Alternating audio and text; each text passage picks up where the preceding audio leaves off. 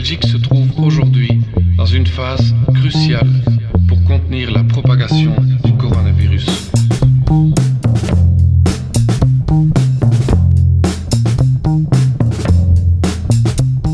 Nos autorités ont pris leurs responsabilités en adoptant des mesures drastiques qui nous imposent de modifier notre mode de vie, pour nous-mêmes, mais surtout pour les autres et en particulier les plus vulnérables.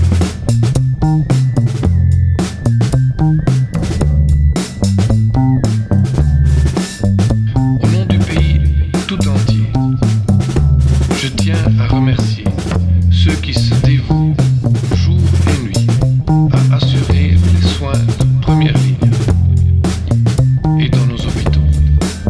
Nous sommes conscients des efforts exceptionnels que nos médecins, infirmiers et tous les professionnels de la santé fournissent. Chacun d'entre nous a un rôle à jouer pour surmonter cette crise. Je suis confiant que nous sortirons grandis de cette épreuve.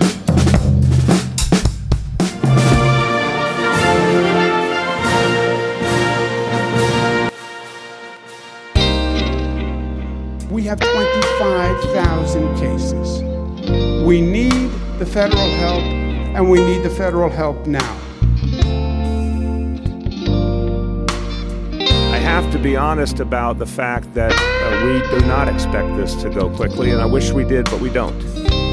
I've had several conversations this week with President Trump, and he's not looking at months for this crisis. I have to say, Mr. President, I wish that was the case for New York City. I hope that's the case for other parts of the country.